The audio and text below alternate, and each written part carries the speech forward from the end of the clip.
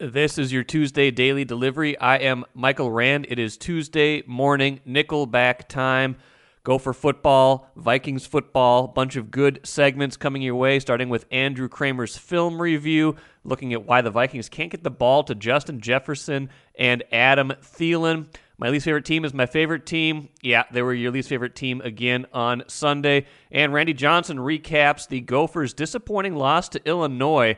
They still control their own destiny, as we all do, going into the last three Big Ten games, but their margin for error much less now after that disappointing loss. Let's get right into things, shall we? It is Vikings film review time here on Daily Delivery. Andrew Kramer joins me every Tuesday, does a great job breaking it down on StarTribune.com in print as well.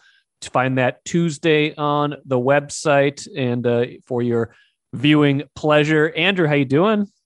I'm doing well, Mike. Doing well. No late game scares for the film review. I should say we save those for the Vikings. yes, and I think we're going to focus on the offense this week. I mean, there's plenty to get to in a game where the time of possession is tilted that much, where the first downs are tilted that much, but it did feel like to a degree the defense did just get worn down in that game. And part of that was because, between the first two touchdowns of the game the Vikings scored and then the desperation one they scored at the end of regulation, they didn't do very much at all.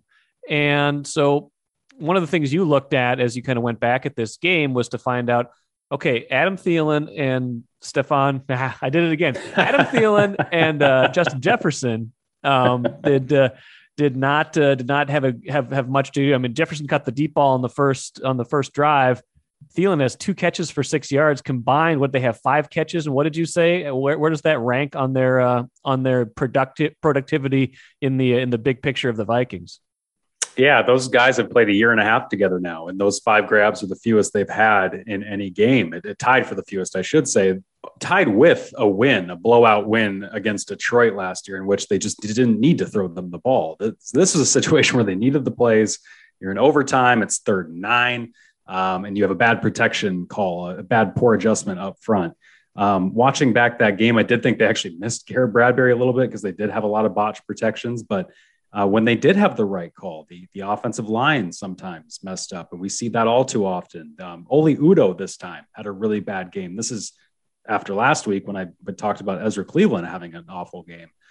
So that popped up on the right side. And then Kirk, it just gets into those modes where he's just not going to force the ball to these guys. And I think that's a product of the head coach. I think it's a product of how they want this offense to be run, and Kirk is going to run it the way they want it. And I think Kirk likes to play that way as well. So that frustrates Adam Thielen and Justin Jefferson. And I asked Adam today, because we got to talk to him, just about why were you guys not in sync? Just Adam specifically with Kirk. And he had said there's so many factors that lead into it. Adam said you've got to get open. The quarterback has to read. You have to have the right coverage for you to get the ball. You've got to have enough time for the play called.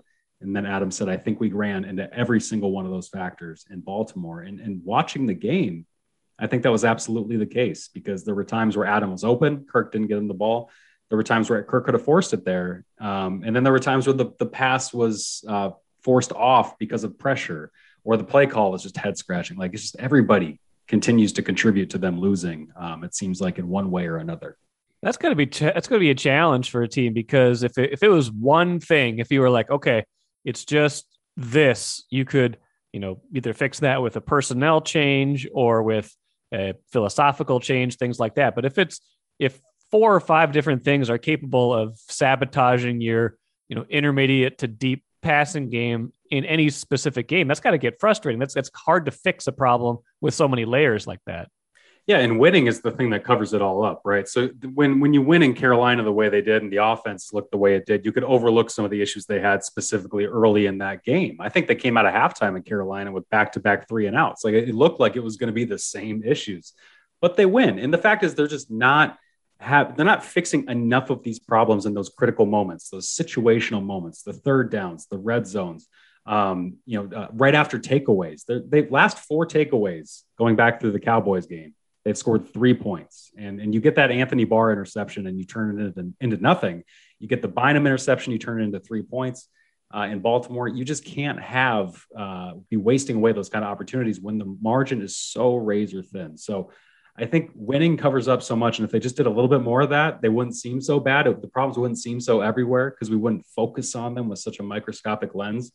But when they continually show the inability to fix enough of them, they're just a bad team. I just think they're a talented but bad team because collectively they have not played well together. Whether you go back to Arizona on special teams and you go back to the offense in the last couple of games. Now, it does feel like if one thing can, I'm going to say if one thing can fix everything, but if there's one kind of overarching thing that might be able to solve a few of these problems, it does feel like it rests on Clint Kubiak's shoulders. It rests on how does he scheme these guys open better? How does he buy Kirk Cousins more time? How does he get these guys synced up? Would you agree with that? That if there's going to be a marked improvement, I'm not saying it's all his fault, but I'm saying it would probably come from that direction, not from the offensive line magically getting better or Kirk Cousins becoming a different kind of quarterback all of a sudden. Yeah, because they do need to get Kirk back comfortable. And this is one of those things where you've always had to manage this with Kirk Cousins. You know what you signed up for by now. This is his 4th year here.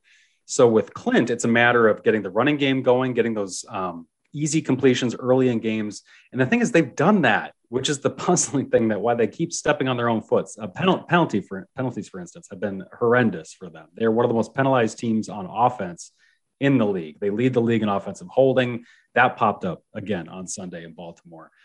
These things keep putting them behind the sticks. And then, as we've talked about with Kirk, this is not an offense that is structured to make explosive plays when the defense is expecting it. Like the offensive line is not built for it, and Kirk is not really built to take and force those kind of shots downfield.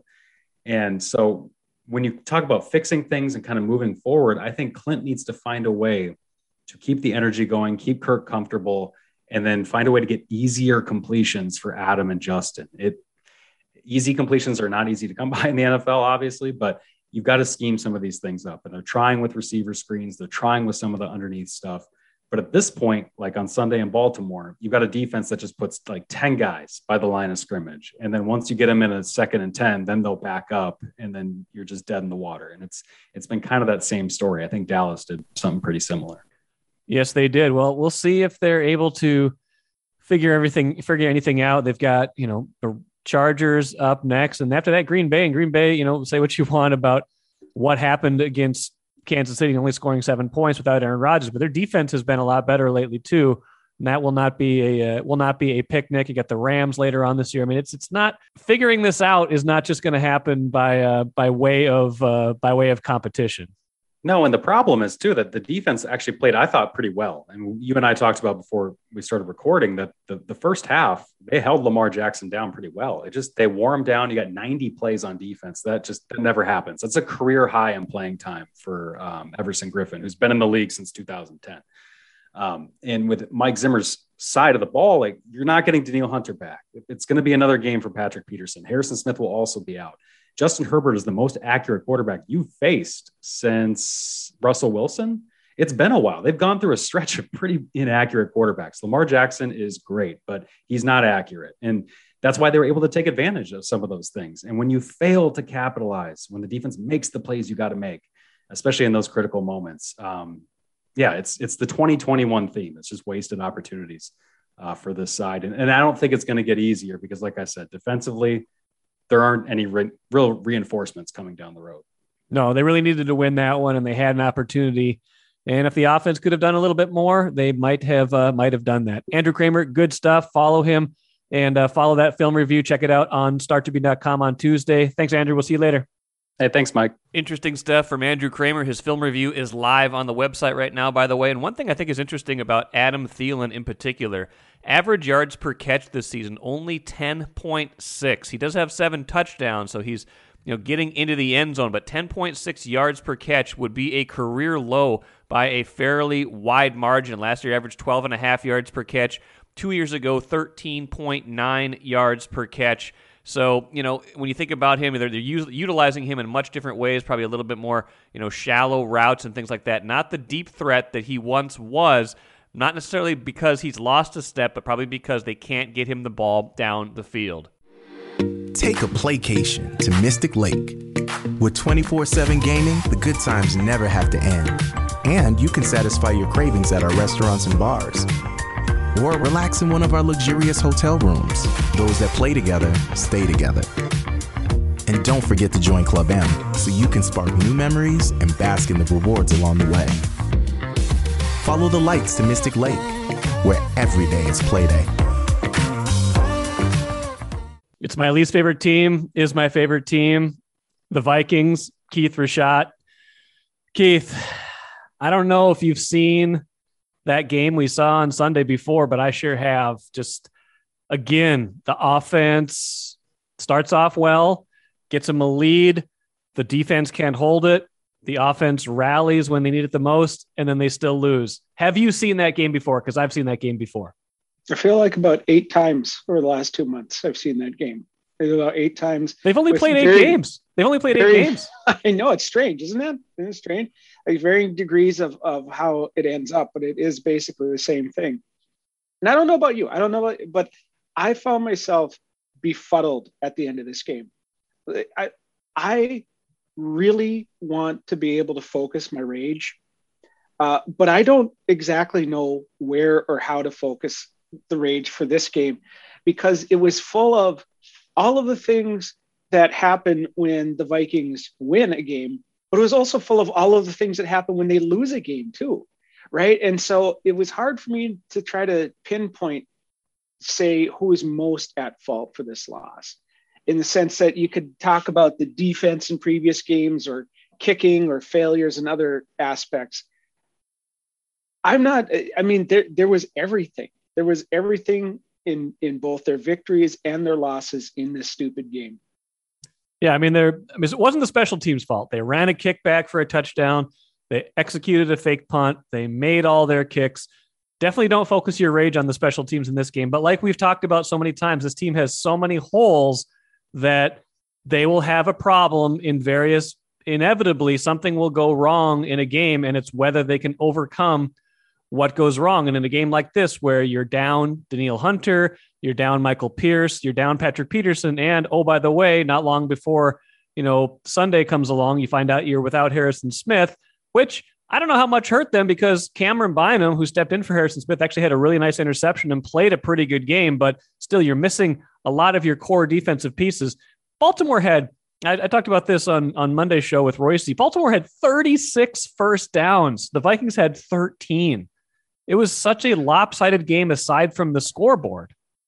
Well, yeah, that's absolutely correct. But in some ways, I don't know why I feel this way. Maybe it's because, again, I watch the games in the 45-minute chunks. I watch the hurried up version so I don't get all the in-between stuff. And then we talk about it for 15 minutes.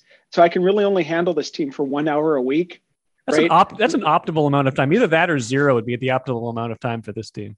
I am trying to work my way down to that. I can't quite get there. But yeah, I can only give 1 hour. But in some ways, it almost felt like the defense played well in a way that even when they gave up less points in other weeks, it felt like they didn't. And part of it was Lamar Jackson was not particularly accurate that day. Or maybe it was just because most of it was running and you didn't see too many of the big passes or what have you. But it sort of felt like they played well. They had the 2 turnovers. They even had that moment with Anthony Barr's spectacular interception where it looked like it was possible that Zim would finally get his wish and have the defense be the heroes. And yet they still gave up, 34 points, right? Still gave up 4,000 yards of offense. Yes, they were almost, still, I think 500 or so. That's a lot. They were still actually not very good. And so even though it kind of felt like they played well and they were facing all the adversity that you mentioned and having all those players out, you would expect them not to be at their finest, but they still failed at the end as well too, right? They had all the characteristics of when this team loses. Yeah, and they couldn't stay on the field on offense in the second half, and that was a big part of the problem. The time of possession was 2-1. Like Baltimore, and obviously it's an overtime game, so it gets skewed a little bit. But Baltimore had the ball for 46 minutes, and the Vikings had the ball for 23 minutes. So it's like, yeah, they put up 31 points. Part of that is the special teams run back, and part of it's, the 2 quick touchdowns. And then they do get that drive at the end to get themselves into overtime. But again, it's the in-between that they I don't know what happens on offense, but the in-between, they're not good at all. Well, it's, again, you get the good and bad, right? They scored 24 points on offense, which is a nice output, but the whole second half was just 3 and out and 3 and out and 3, and it was just ugly. And they did what they do. They came back and they scored exactly like you said, that late touchdown, but then couldn't finish off at the end. And so it's the same thing, both the good and the bad. They put up points and they had their moments, but when it came right down to it, they couldn't succeed. And I'm starting to maybe possibly think that 17-year-old Clint Kubiak shouldn't be offensive coordinator. It's maybe a bad situation where the head coach basically wants to be an overpaid defensive coordinator and cedes all the rest of the authority of the offensive coordinator to give this to somebody who's very unproven and hasn't seemed to gone up through the ranks. He reminds me of Ryan Saunders a little bit, right? And that everybody said, well, someday he might be good at this, but it was just a little bit too early.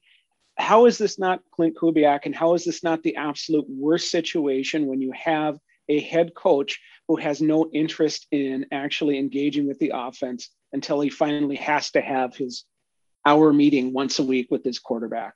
Well, and odd that they would trust this year to someone so unproven, even if they had some confidence in him, even if they thought that continuity for Kirk Cousins was probably the most important thing in the offense, as opposed to maybe more experience in that chair. Because I think he has struggled outside of the scripted plays in finding the right rhythm for the offense. I just feel like there's times where the call just feels odd, where it's either predictable or it's like, why are you doing that there? Like, you need this and you're doing that. And if we can see that at home from our couch, and again, we're the experts, it's easy to second guess, but it does feel that way in real time, that the calls that they're making don't feel like they match the rhythm of the game. Well, you think the run on second down, second and long is... I'm screaming at the TV, and my kids are like, they can't hear you. And I'm like, I know they can't hear me. I understand that they can't hear me, but I'm going to yell nonetheless because it's frustrating. It's frustrating to watch, and then again, they're able to overcome some of this. And sometimes it works, occasionally it works. It works just enough to fool them into thinking it's going to work more than it does. But they put themselves into these bad 3rd and long situations. And then 3rd and long, like Ben Gessling wrote about on the website Monday, it's just a death knell for them because they can't pass protect. It also raises the question, at what price do you expect your high-paid quarterback to actually take ownership as well, too? If he was making $13 million, we could maybe forgive the not taking over or not asserting yourself when you should be the person who does that. You're the actual one on the field, right? At $33 million, he should be doing that. Maybe at 13, we could maybe say not, or if he's on some rookie scale contract. So at what price? At what price do you expect that out of your quarterback? Because you're not getting it right now. I mean, I think you should expect it at $33 million. The problem is that's never been Kirk Cousins. And so they bought a quarterback whose skill set they knew was limited in a certain way. Like if they surrounded him with the right situation, which I think they thought they had after 2017, that they could thrive, but they've given him the right offensive skill position players. I mean, they've given him a great running back, and they've always had 2 really good wide receivers, and their tight ends have been fine. Irv Smith probably would have helped even more this year, but they've never been able to get the offensive line right. And if they don't get that right, everything else is kind of moot with him, because he's not the kind of guy, like we've talked about 1,000 times, who's going to extend plays and is going to take ownership of a game if he doesn't have the time. And there's been times this year where he's had the time and he's been great, and the other times he's just not. And again, you'd like to think that $33 million buys you that, but with Kirk Cousins, it doesn't. No, it certainly doesn't. And that's part of the yin and the yang with that guy as well, too, in that he can be very good. But one of the things that I noticed, and again, with my knowledge, I haven't broken down the All-22 film just yet, but it seemed that at the beginning of the game, the offensive line was able to hold up a little bit. And as that game kept going, it just got worse and worse and worse and worse, to the point where at a certain point, you almost can't blame Kirk because he didn't have any time. There was somebody in his face immediately. And it's so difficult because it's both of those things. It's not just that Kirk can't make the plays that a Lamar Jackson can, right? But it's also that sometimes he is in that impossible situation too, because has not been very good. And Baltimore figured something out, because it just felt like there was this erosion until it was almost all gone by the end of that game. It did seem, and I'll probably talk to Andrew Kramer about this. I probably did talk to Andrew Kramer about this a little bit, but it did seem like the pressure started coming up the middle. Like Baltimore figured out that that's how you get to Kirk Cousins, started picking on Mason Cole a little bit, started picking on the guards a little bit more. And that's the key to breaking down the Vikings pass protection typically. Let's finish up quick here. I mean, they got to be getting frustrated now. They've had so many close losses. If we're frustrated, if fans are frustrated, the team, the players have to be frustrated too. I mean, the next two games are no picnic. You got at the Chargers and then home against Green Bay. And assuming Aaron Rodgers is able to play and available and the woke mob hasn't driven him out of town. I need to stop you there because I know that you've talked about it a lot, but I have not yet had the opportunity publicly to luxuriate in his stupidity, in his utter ridiculous stupidity, and putting himself in that situation and deciding to blame others for his bald-faced lie that he knew was just ultimately a lie, and managed to get away with it for half of a season. And as a Vikings fan, you know this, as a Vikings fan, there's not a lot to hold on to in terms of championships and success and all that kind of stuff. So sometimes the best feeling is watching Green Bay go down in flames and just having this little bit of Aaron Rodgers stupidity and watching him try to blow up that franchise. And I didn't get to see any of the highlights, but clearly the Packers did not look good in their loss. Probably could have used them. They scored 7 points, and it wasn't that 7 didn't come till late in the fourth quarter. And so, staring off into the future when Aaron Rodgers is finally chased away by the woke mob just kind of feels good, right? That there's maybe hope that at some point we will once again be able to live in a world where the Packers don't have a Hall of Fame quarterback basically winning the division for them every year. Imagine how bad that division could be next year if they do run him out of town and the Vikings are in a rebuild and the Bears are still bad and the Lions are still the Lions. You're talking about a 7-10 team winning it. I mean, it really is going to be atrocious. And I'll be sitting there every Sunday with my iPad watching for 45 minutes, hoping that the Vikings are the one to get to 7. Steer into that skid, baby. Well, we'll see. It feels like the year is, I don't know if it's completely off the rails yet. You can always win a couple games. And, last year they were 1-5 and they got to 6-6. So you never want to say never, but it's, they can't feel good right now with the way things are going and just knowing what's ahead of them. It's going to be hard to see any kind of path that's getting them anywhere good this year. Well, how is it going to get fixed? How is it going to get fixed? None of these problems are fixable right now. That's the problem. And so last year, I guess you could say there were some deficiencies and they were able to make some changes or what have you. It is impossible to see how any of this is going to get better. The offense is not going to get better. Zims is not going to help out on the offense anymore. His defense is going to continue to be bad. Maybe we can get more kickoff returns for touchdowns. That was a bright spot. All right, we'll do this again next week. I'm sure it'll be great. Oh, yes, I'm looking forward to it. By the way, if it feels like the Vikings are playing a lot of overtime games this year, that's because they are 3 already. That's as many as they played in the last 5 regular seasons combined. So, yeah, definitely a lot of drama in these first 8 games, including those 3 overtime games. Vikings have won just one of those, that one over Carolina. Tuesdays on Daily Delivery, I like to talk to Randy Johnson, covers the Gopher football team for the Star Tribune. Randy, we've been saying for a few weeks now that the Gophers were going to need to know how to pass the ball at some point this season.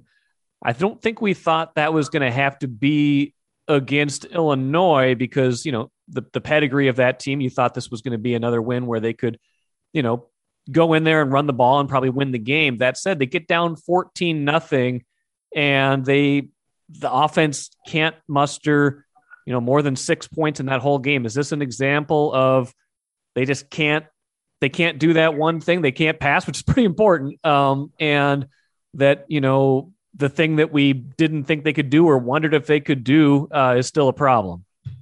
Yeah, that's part of it too. I think a lot of it has to do with the offensive line play, which the offensive line did not have a great day, and that ended up with putting a lot of pressure on the passing game and on Tanner Morgan. He was sacked 6 times. When they had to throw, the defensive line pinned its ears back. They did some blitzing, and that caused a lot of problems. The recipe to beat this team is to get ahead of them and make them play from behind and see if they can. They have usually such a good running game. If you can shut that down, you really make them play left-handed in coach speak, take away their strength and make them try to do something they're not used to doing. How, it's 14-0 pretty quick. How did we even get there? Do you feel like there was I think there's a cliche that teams start to look ahead to other teams. I think this team's been pretty good at not doing that, but Iowa looming next week, and we'll get to that in a little bit. Big Ten, they were the Big Ten West leaders going into that game. Any element do you think there of either looking ahead of this one or the pressure catching up to them and all of a sudden they're down 14-0? No, I think it was probably more of a situation where maybe stunned a little bit early. Tanner Morgan gets a pass tipped. Illinois gets an interception, and then they drive it 49 yards right away to go up 7-0. Kind of a stunner against the Gophers defense. I mean, it was a bit of a short field, but they had their chances. They had trouble all day with Chase Brown, the running back. Goes for 145, was it? So yeah, they had their 150. They had their issues stopping him. He would always keep the pile moving forward. They settled down after the second quarter. The defense did, but by then, the offense just wasn't able to respond the way it needed to. Now, I think I've asked you this, after the Bowling Green loss, but, this seems like they're pretty steadfast in sticking with Tanner Morgan, their experienced quarterback. Is there anything they can do to help him in these situations if that is going to be their guy, someone who's now not terribly mobile, and when the offensive line does break down like it did on Saturday, has his own issues trying to avoid the rush? Yeah, I would think they would maybe go to some more shorter passes. Get those. There were a lot of slow developing routes on Saturday. Maybe they need to rein those in a bit. Get something more quick hitting. Get Tanner in a rhythm. I mean, you don't want to take that completely away because that's where they've gained a lot of important yards using their kind of passing attack that just picks its spots. But they got in a game where they couldn't use the passing attack as a complementary weapon. It had to be the primary one. They can't beat Bielema either. Isn't Bielema 8-0 against them now?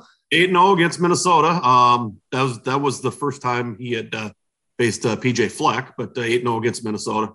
So it's got some type of X there, I guess. Yeah, he does. Well, obviously big games ahead still. I mean, even with that setback, and we've seen this team be resilient. Obviously, after the Bowling Green loss, they came right back and played much better, rattling off a bunch of wins in a row. So they have, opportunities still in front of them. At Iowa next week, Iowa's had its own struggles, didn't beat Northwestern by that much this past week. It has lost, 2 since their really good start. Feels like on paper, like this won't be a shooting match, won't be a high scoring affair, but you never know. How do you kind of start to sort this one out with, both of those teams part of that 4-team log jam at 4-2 in the Big Ten West now?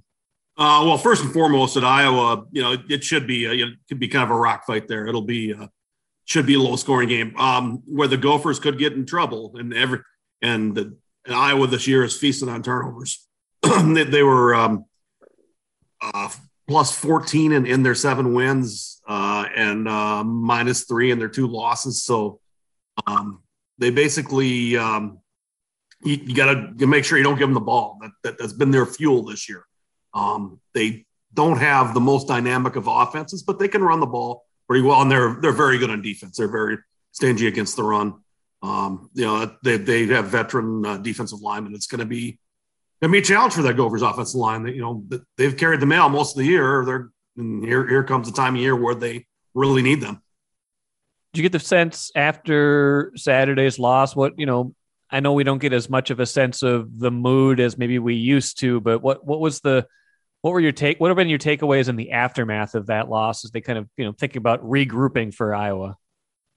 Well, they always go back to their one game at a time, one game championship season, as they call it each week. And I think, that approach is something that can serve them well when you do lose, you just, worry about the next game, worry about the next thing up on the schedule. Don't dwell on that one too much. Take the lessons from it. But yeah, I don't think they should have any trouble getting up for this game. They're 0-4 against Iowa under Fleck. So, it's one that, they should be pretty fired up to try to win this. It's they haven't won at Kinnick since 1999. So it's a long time coming. I didn't realize it was that long ago. That's crazy. I'm trying to think of who was even on that 1999 team. That's a ways back. That's the team the Glen Mason team that beat Penn State when they were number 2 in the country. Ended up going to the Sun Bowl and played Oregon. That was the first Gophers bowl game since '86. So Billy Cochran was the quarterback. Thomas Hamner running back. Tyrone Carter on that team. Tyrone Carter. There you go. Well, that was a while ago then. No doubt about it. Well, last thought. I mean, they still control their own destiny, right? If you think about the winning the last 3 games would assure them of, would assure them of winning the Big Ten West because they have tiebreakers. They'd have any tiebreaker over anybody else, and they things like that. Here's the deal there. It's both them and Wisconsin control their own destiny. Wisconsin has wins over Purdue and Iowa. That they're playing the Gophers. The Gophers have a win over Purdue. They play Iowa and Wisconsin. Iowa lost to Purdue and Wisconsin, so they're in the toughest shape, even though they have the best overall record. So the Gophers' path is pretty clear.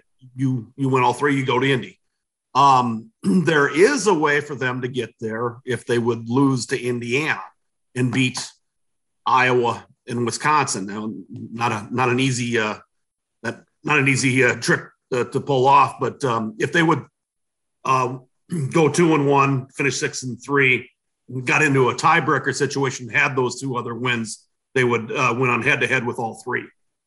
If whoever came into that tiebreaker situation. So the one thing about that, they have not beaten both Iowa and Wisconsin in the same season since 1990.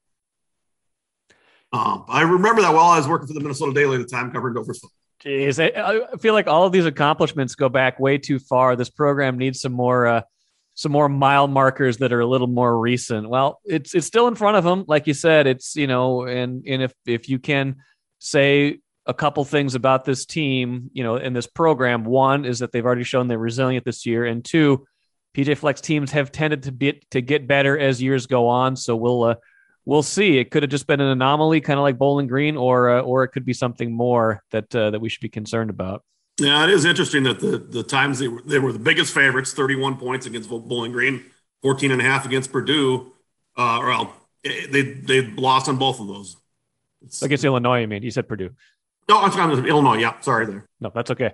Well, good stuff, Randy. I'm sure we'll look forward to your coverage from Iowa. I believe Chip Scoggins will be there as well, so we'll have double coverage down there. You guys can each cover one of the points in the game.